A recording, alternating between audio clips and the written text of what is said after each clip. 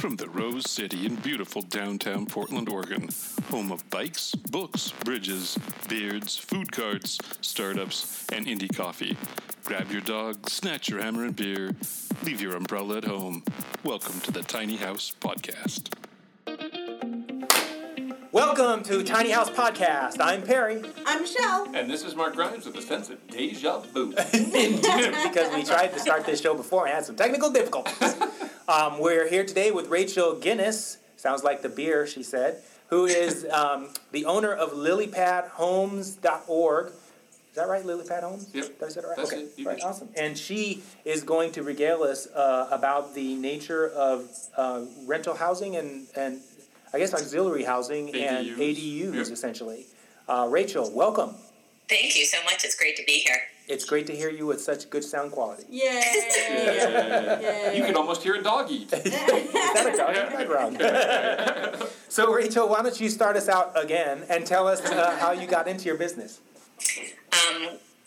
I got into my business, largely because of life experience, but I have to say it's a culmination of everything I've learned, the career choices I've made, but I'm a residential designer, LEED accredited. I have a huge sustainability initiative and a general contractor as well.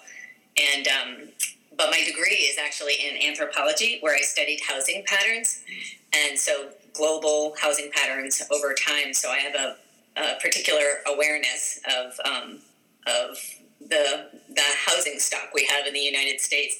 But it was really because of a life event that kind of got me started on this journey, and that was when I became a single parent. I wanted to stay in my home in Marin County, and I was a designer, so on a designer's salary, and so it wasn't going to be easy to do, and decided to temporarily repurpose the master bedroom in my home, into a lovely little living space. And it was the income from that space that allowed me to stay in my home and keep my daughter in her school just down the street from her dad's house. And I could have taken a roommate. You can have roommates right now in your home, but I had to ensure our privacy because my daughter was 5 years old at the time, and I didn't see who I was hurting because, I was just temporarily repurposing a bedroom. But I can tell you that bedroom has served me so well over the past 15 years, and I actually moved into my 230 square foot apartment myself so that I could start a nonprofit to empower other people to do what I've done. And why did you said before that the business was a for-profit business, and then you switched it to nonprofit. Why did you do that?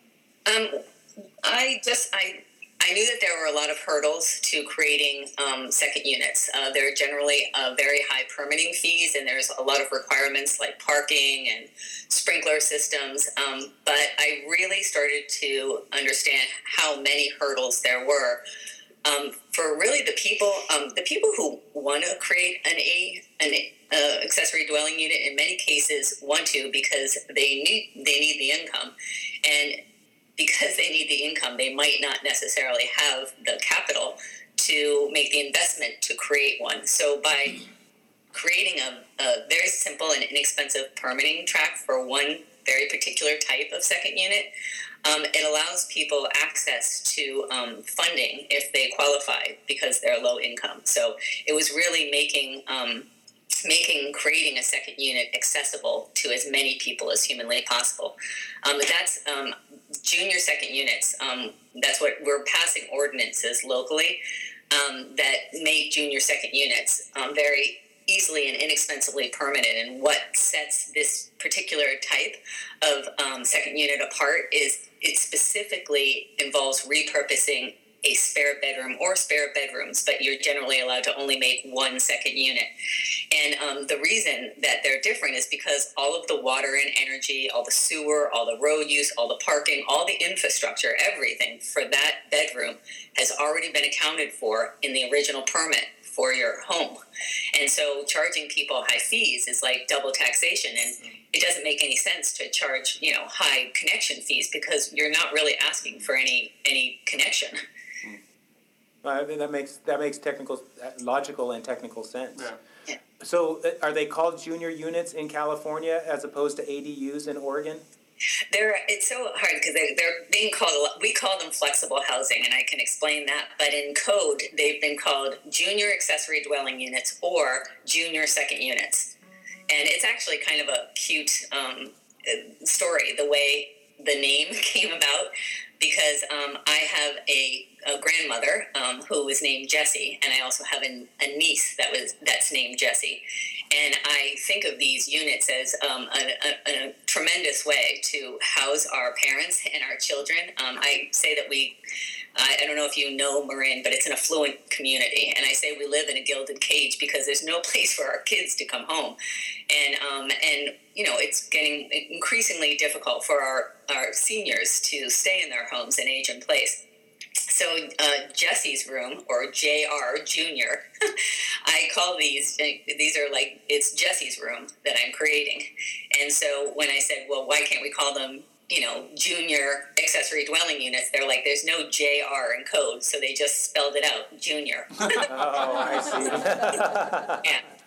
Interesting. So are you at the level of policy in your interactions, or are you...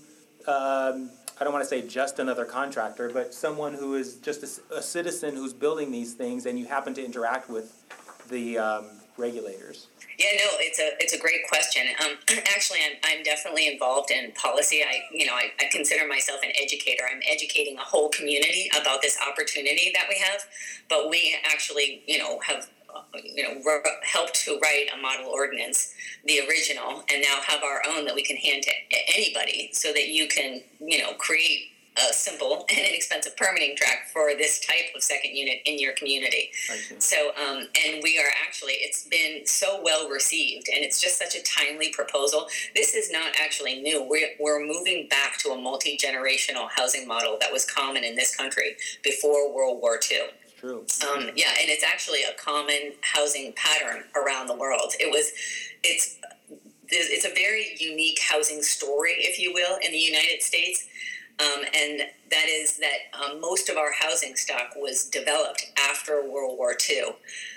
And there were two major assumptions going on at that time. One was that there was endless cheap energy, and two was that the nuclear family was the model for the United States.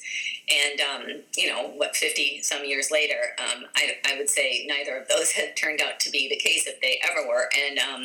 And so the question becomes how to redevelop existing homes to move back towards a multi-generational housing model to house a changing society. Our society, the traditional family, makes up less than 23% of our society today, with a steady rise of single-parent families, couples without kids, empty nesters, retirees, young professionals, and individuals of all ages. So I said I would explain the word flexible, and then I swear I'm going to get back to your question.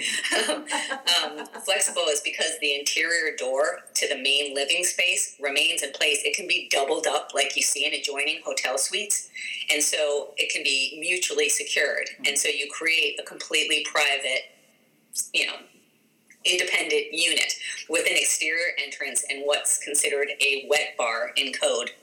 It's also called an efficiency kitchen, and it's basically the kitchen that exists across half of Paris. And anyway, so I have been instituting this model in code, and it's been catching on so successfully. But with that said, it's also taking way too long. We needed all this housing like 10 years ago. And so we've moved it right up to the state level, and we're seeing if we can pass it into law and create a new statute to make it, you are allowed to do this by right if you're a homeowner. So with the advent of Airbnb, I'm just thinking through the economics here. Sure. And I'm not good with math, so Mark, help me out. I may fuck this up. Okay, I'll get a calculator. Okay. Thinking about Airbnb and the need for people to make money, which I agree with you that people are trying to do these kind of things to make money.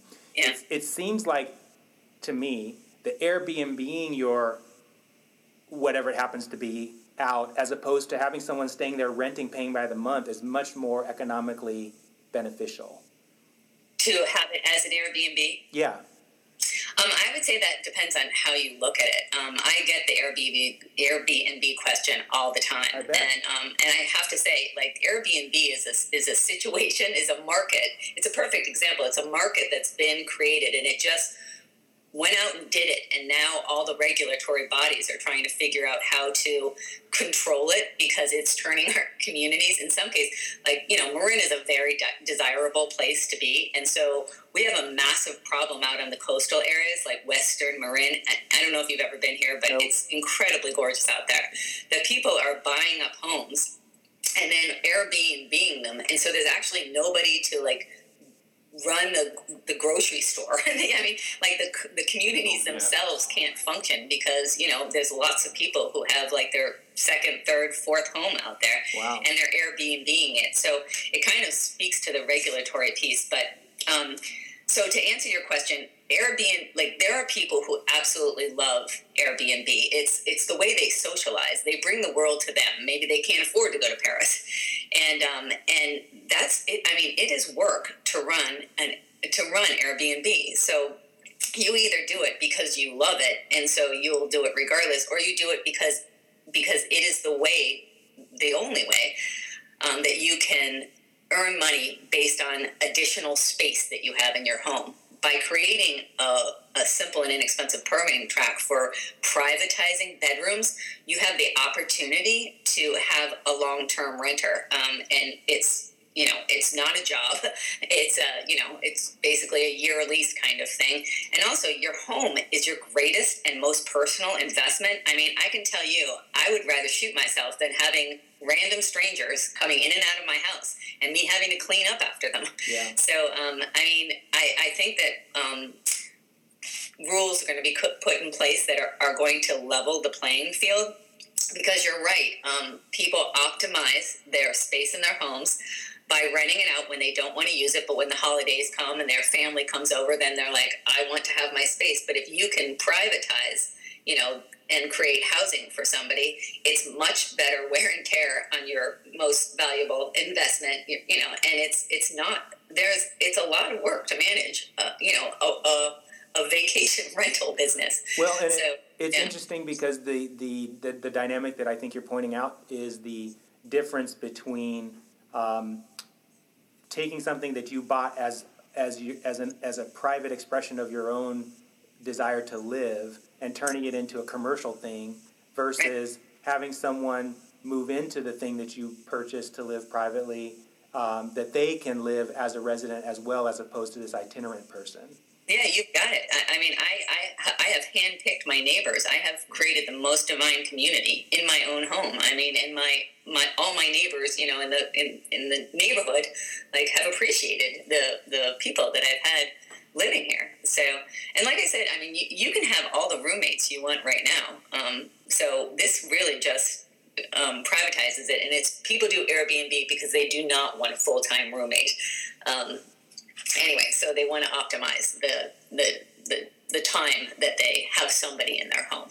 Just to clarify define the word you're using, when you say privatize, you don't mean privatizing like someone privatizes a company. You're talking about making a space private, right? That is correct. Okay. Yes, I'm talking about making a completely independent unit. So you don't have a roommate, you have a neighbor.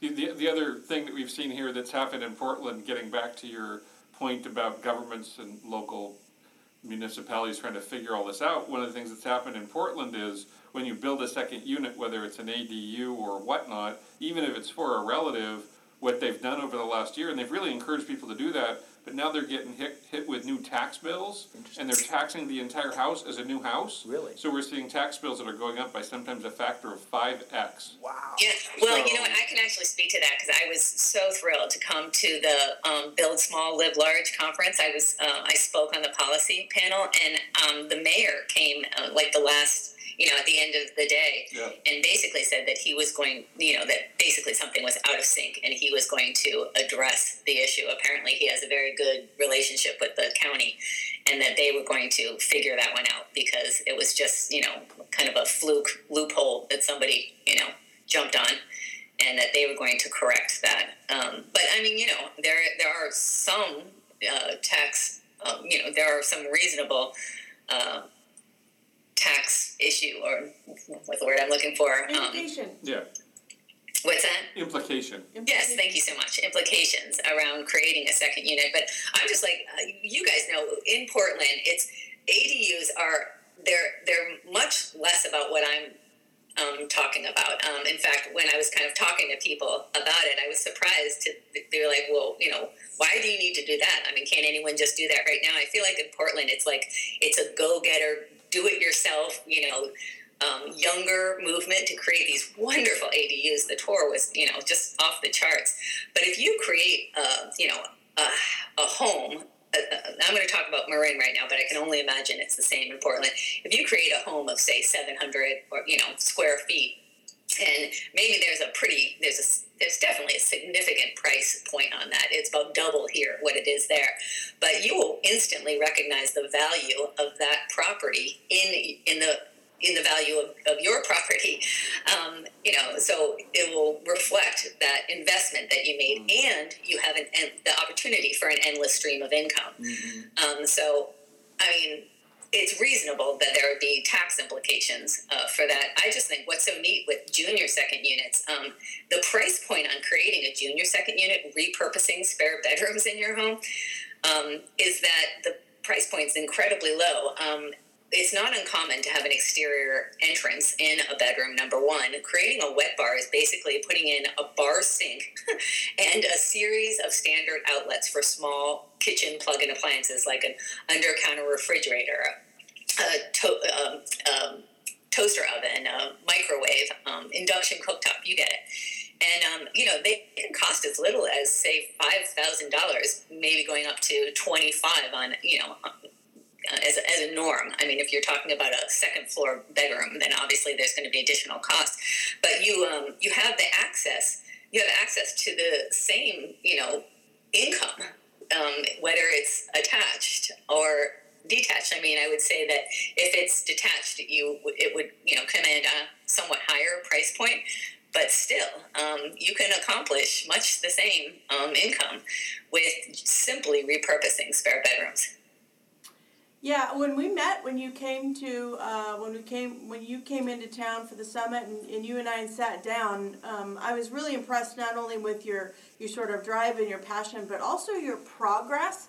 And it's kind of funny, just tiny houses in general, but your concept specifically.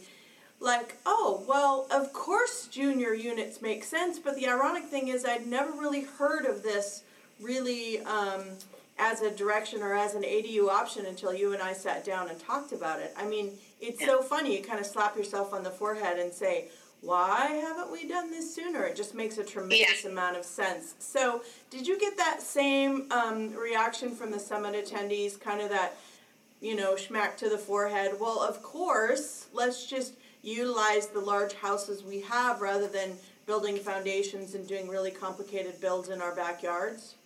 I mean, it's not to take anything away from them, but it is like kind of a no-brainer. I mean, I think that's why it's catching on so quickly and has a lot of popular support.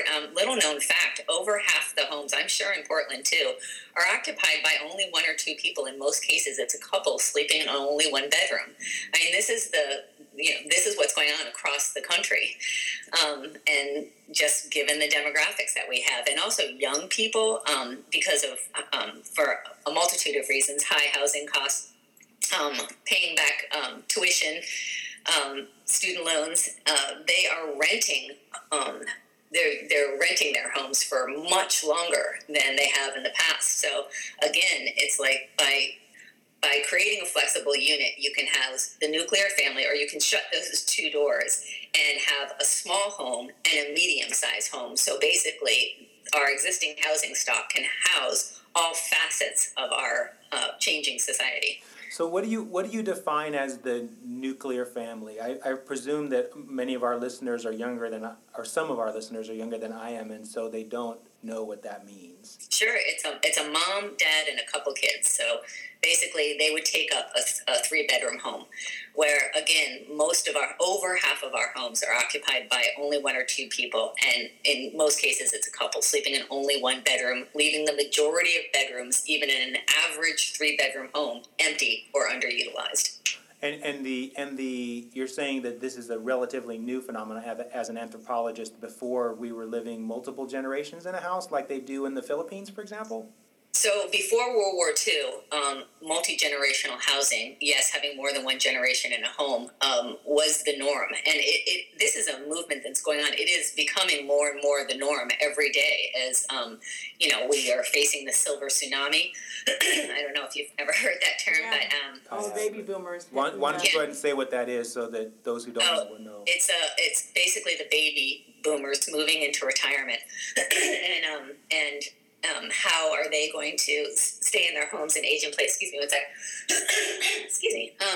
So how are they going to stay in their homes and age in place?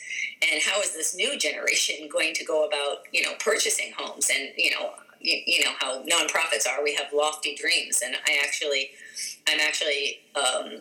we're looking to create a lending structure that would actually allow people to purchase a home based on the rental income from either one of those units, meaning they could want to live in the 500 square foot apartment and qualify for a mortgage based on renting out the rest of the home. So it's kind of a wild concept, but in my opinion, rental income in some of our more popular communities is more stable than employment income. So yeah, I don't know if, actually, you guys have a housing emergency going on there. That's going on in many places around the country. Yeah, we've got mega massive apartment buildings being built all over the city right now. Yep. Yeah. What's so neat about junior second units is they're the low-hanging fruit in the housing equation because they're a non-traditional type of housing, because they're small, and hopefully because an abundance of them could be created pretty quickly and inexpensively. They offer the lowest price point. It's pretty sweet. So, and one other thing, because you go through an actual permitting process, and I can give you an example. Like in Marin, it costs somewhere between $15,000 and $32,000 in permitting connection fees alone to create a second unit. Junior second units used to be just one more type of regular second unit. So you also had to put in parking spaces, and you also had to put in sprinklers. Now, in one community, Novato, where the ordinance passed first, it was actually $32,000. $19,000 of that $32,000 was connection fees for water and sewer. Meanwhile, the only thing you're doing is putting a bar sink in a bedroom, which you're allowed to do right now with no connection fees. Wow. It's only because you call it affordable housing that all of a sudden they slap on $32,000 in fees. Anyway, so now in Novato, to create a junior second unit, because we passed the ordinance, it will cost you $447 for the planning permit, and then the building permit is a small percentage, like 1% of the cost of development, which, as I mentioned, is somewhere between maybe $5,000 and $25,000. So you're talking about $500 as opposed to $32,000, and I just slap on $10,000 for parking, for creating parking and sprinklers. So $52,000 or $500. Wow. What are the sprinklers for? It's actually under California fire code. Oh. If you create a second unit, if you use those words, then you are supposed to put sprinklers in that second unit. And in some communities, they're saying, because people used to deter people from creating second units, you also have to put sprinklers throughout the rest of the house. Wow. So. It's to water the pot plants. Exactly.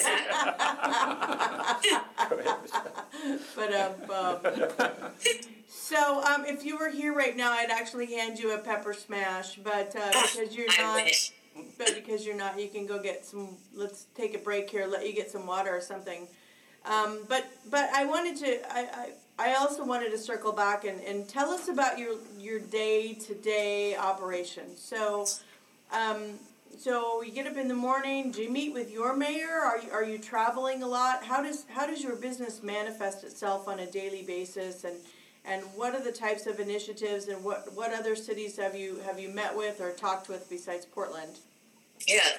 Michelle. Actually, it gets back to, I think it was Perry's question, which I didn't completely answer, that, what's the brass tacks of Lilypad? And I go and speak to groups all the time, and I go to all the planning commission meetings and all the council meetings or supervisor meetings when they're discussing passing this code.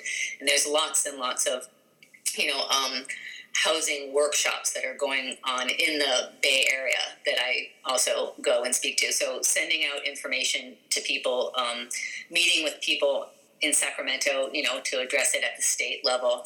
But what actually Lilypad does is, we educate the public. So we're teaching classes, and again, we'll talk in, any public forum that we're invited to. We're teaching at local classes at the high schools as well as the community colleges here.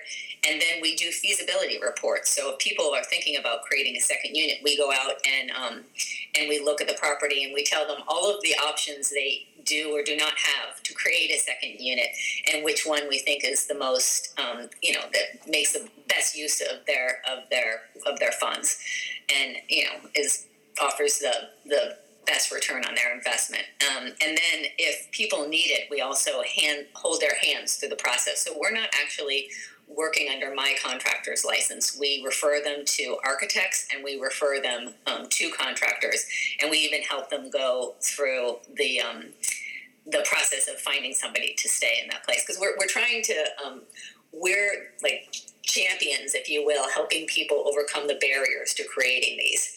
And so imagine there's a, little old lady in a 3,000 square foot house. She's starting to feel a little bit more isolated, and, but this is just so foreign to her that, how would she ever? A lot of people here are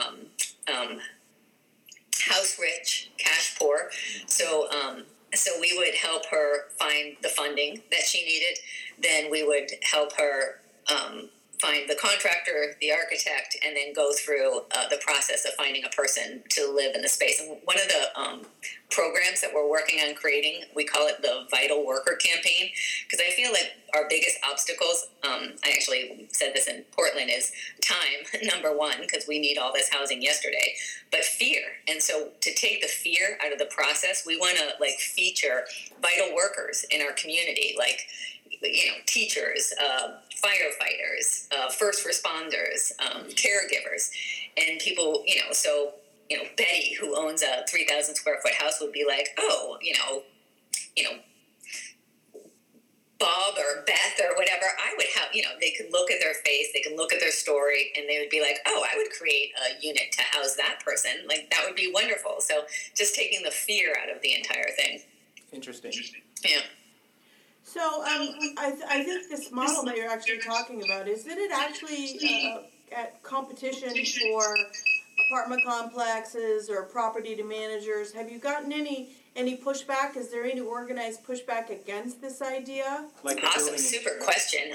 Actually, so far we have overwhelming support, and speaking specifically to your issue of multifamily property managers and owners, they're terrified because the demand for housing is so crazy, and the cost of housing is going through the roof, that they're terrified that price controls, what is it called?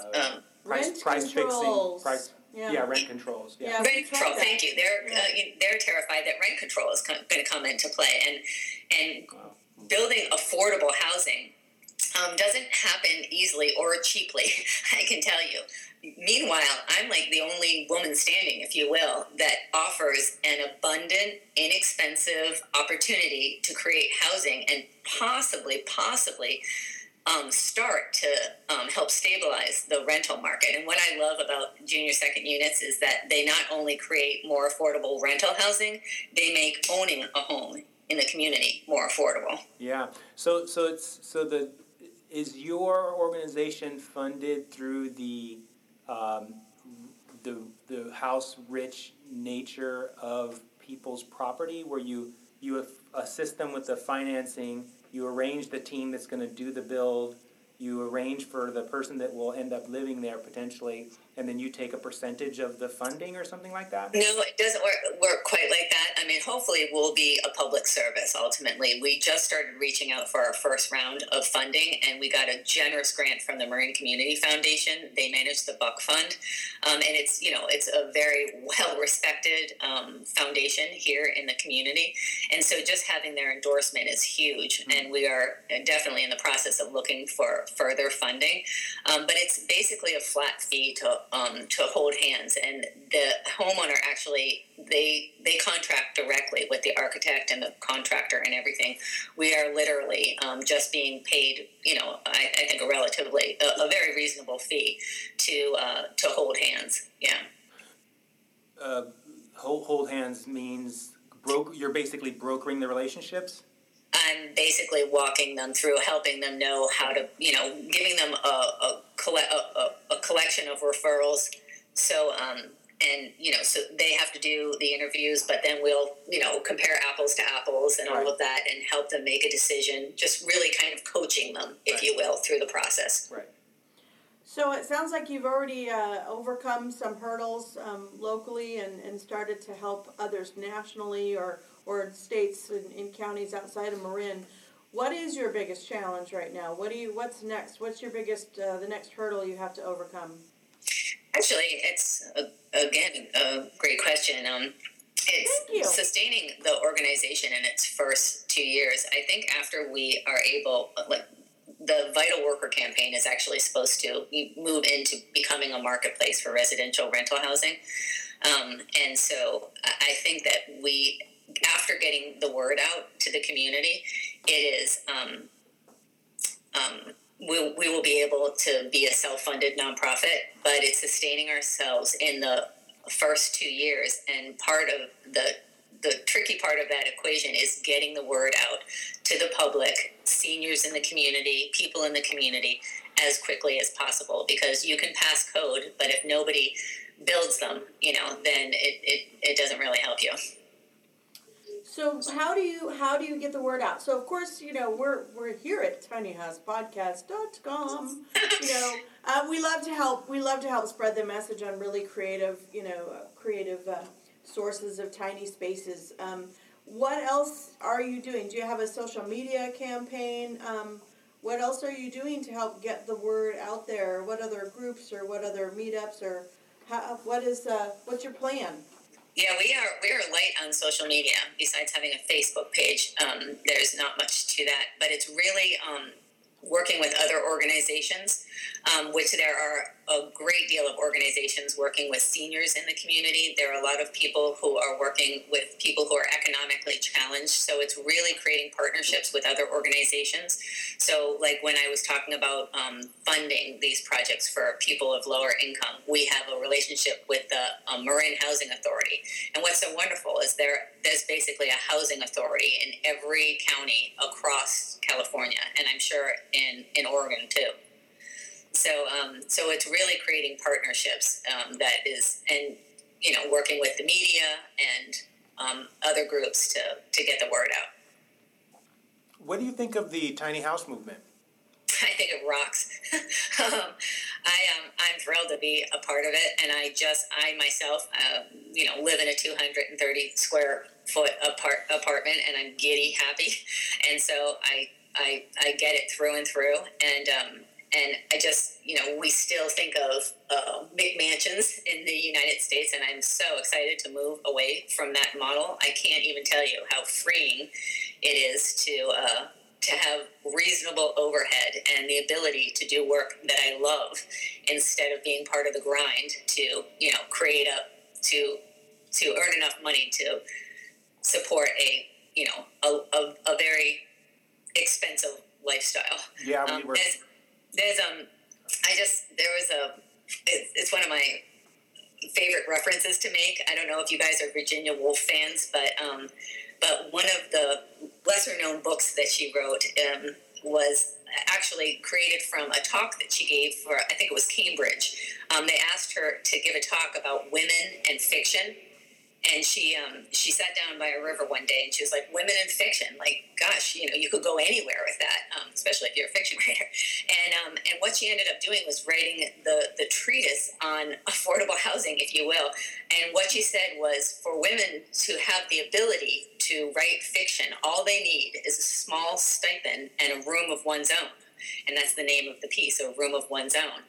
And I mean, I'm living that model by, we want to unleash people's creativity. We want people to do work that they love. And for people to have the freedom to do that, they need to be able to live a reasonable lifestyle, because the work that they're doing might create great social change, but might not earn an income that allows them to live in a McMansion. Here, sister. There are a lot of people out there who are looking for... Why do you laugh? I'm getting all hippy-dippy. Yeah. There are a lot of people out there who would love to follow their passion and pursue what they believe to be a life mission, but can't because they're living in an American dream home. Yeah. And we will have a link to the digital publication, A Room of One's Own, on our show notes. Great. Yes. So be sure to check out tinyhousepodcast.com. So aside from the zoning issues and your day-to-day life, how has living in your tiny space really affected your relationships? Your relationship with your daughter, your relationship with your neighbors, the relationship with yourself. One of my favorite parts of the tiny house movement is how it encourages simplicity and downsizing and sort of minimizing one's footprint, not just from a environmental perspective, but really from an emotional energy perspective. Can you talk about the changes, your personal changes, the changes in the relationships in your own life? Sure, I agree with you. Well, for one thing, it pushes you out into the community, if you will. I mean, I love my little space, and there's all kinds of wonderful tricks to making them well. Which, if you enjoy planning space, it's a party.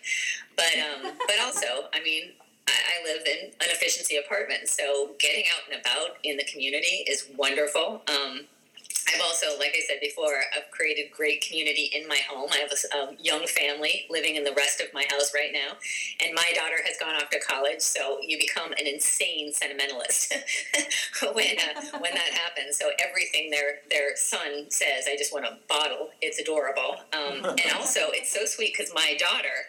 I mentioned earlier that she has 2 households and a room over at her dad's house, all to herself, but she still loves staying with me, which is so sweet. And if you talk to parents, they say the best, there's been articles written about it, like the best, most quality time that you have with your kid is when you're in the car together, because, it's a captive audience. Yeah. And so I feel like I'm camping or something with my daughter when she comes, for school breaks.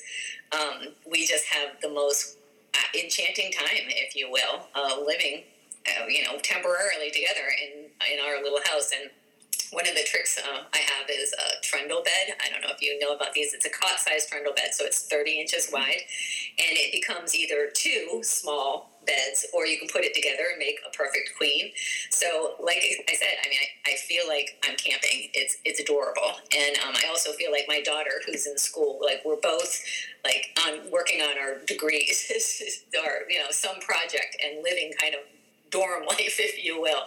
So, I don't know. It's been a ton of fun, and I'm more like a rabbit. I have no desire to have a massive space just so I can walk by my daughter's room and remember every day that she's away at school.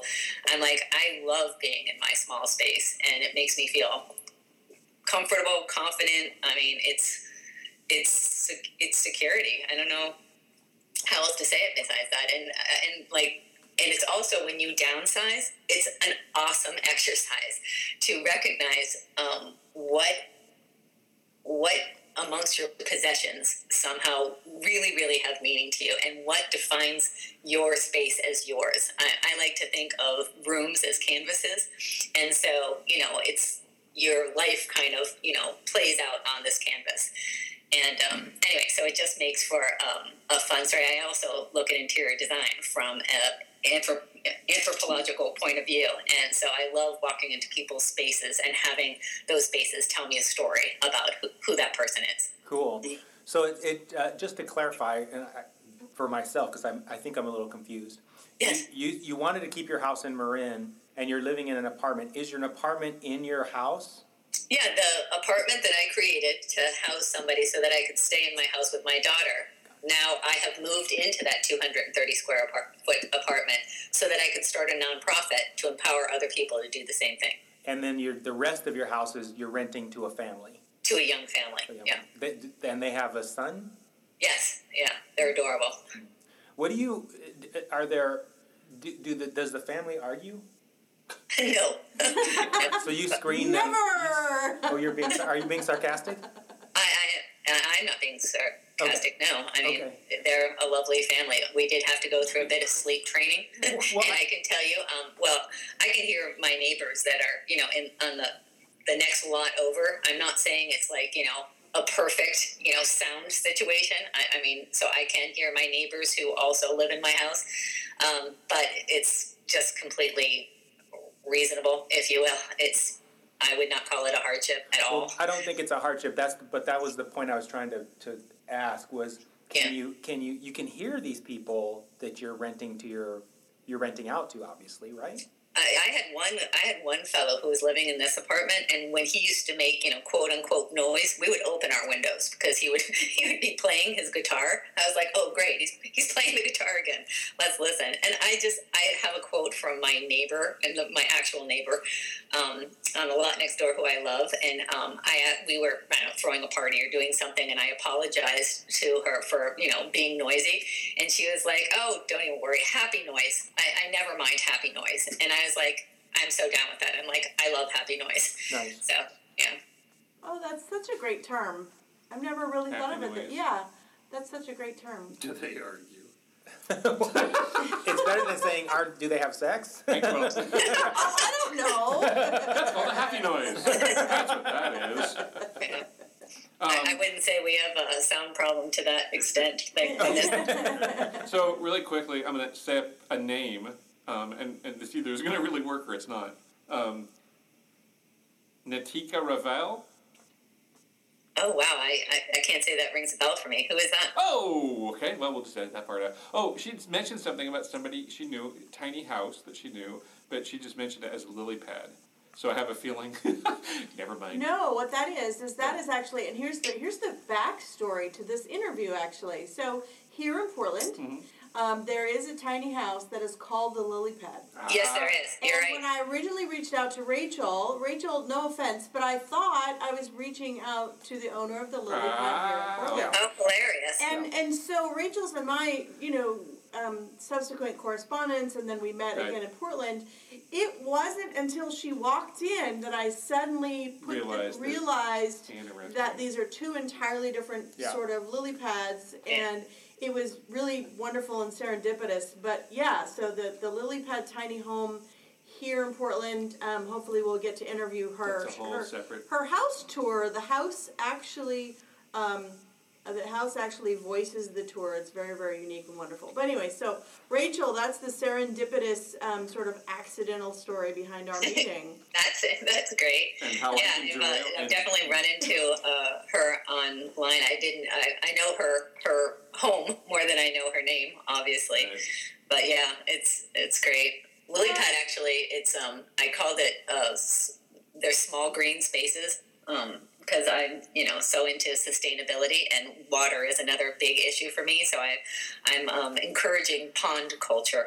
And I just think it's kind of funny because it's flexible housing. Yeah. So.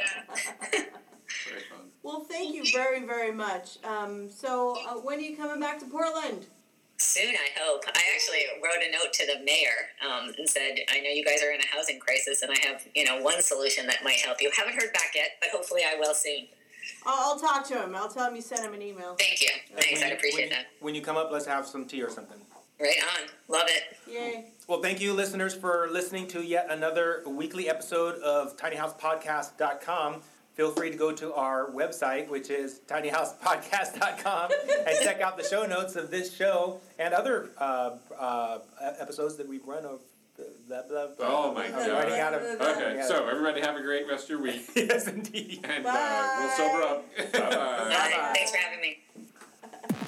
Thank you for listening to Tiny House Podcast. To find us online, go to tinyhousepodcast.com, where you will also find our show notes, if we remember to put them there. Our logo was designed by the amazing Carolyn Main. Our website is hosted by the gang at Sitecast. Our theme music is by Oma Studio. Please go to iTunes and give us a 5-star rating, or whatever, you tiny house loving bastard. Tiny House Podcast is proudly made in Portland, Oregon.